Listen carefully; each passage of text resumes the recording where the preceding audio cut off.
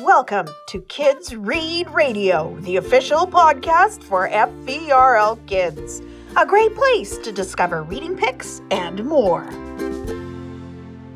Hi, my name is Jessica, and I was talking to my friend Diana about Rubik's Cubes, because the Fraser Valley Regional Library is going to start lending them out. Diana and I want to share a confession. Are you ready?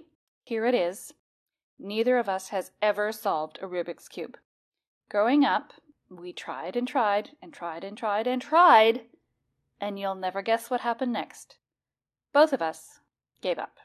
We decided we simply couldn't solve the cube. Can you relate to this? I'm sure we're not the only ones. But that's not where this story ends. Diana recently found a book at the library called How to Solve the Rubik's Cube. Now, before I tell you the end of the story, I want to tell you a bit about this book.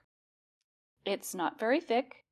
It's only about 60 pages long and only half the height of a piece of paper. It just has a picture of a cube on the front. Lots of books have pictures of cubes on the front. It doesn't even list a proper author. It just claims to be the official guide to cracking the cube. Do you believe you can judge a book by its cover? Well, not this one. Inside this book, we learn all about Erno Rubik, the inventor who created the very first Rubik's Cube, way back in 1974.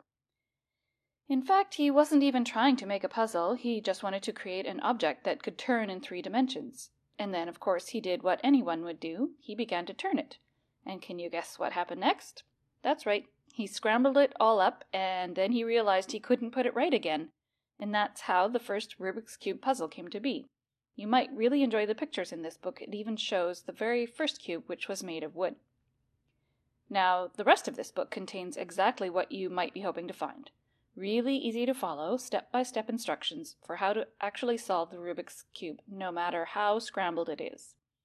I read this book, and I believe anyone willing to try these steps and do a lot of practicing will have more success putting their cube right than they have ever had before on their own. So, what's the end of the story? Will I live forever in Rubik's Cube despair? Could this book even help someone like me solve the puzzle? The answer is yes, I actually did it. And so did Diana. And I think you could too. If you want to try, you can check out one of our new puzzle cube sets and solve the puzzle. Thanks for listening to our show.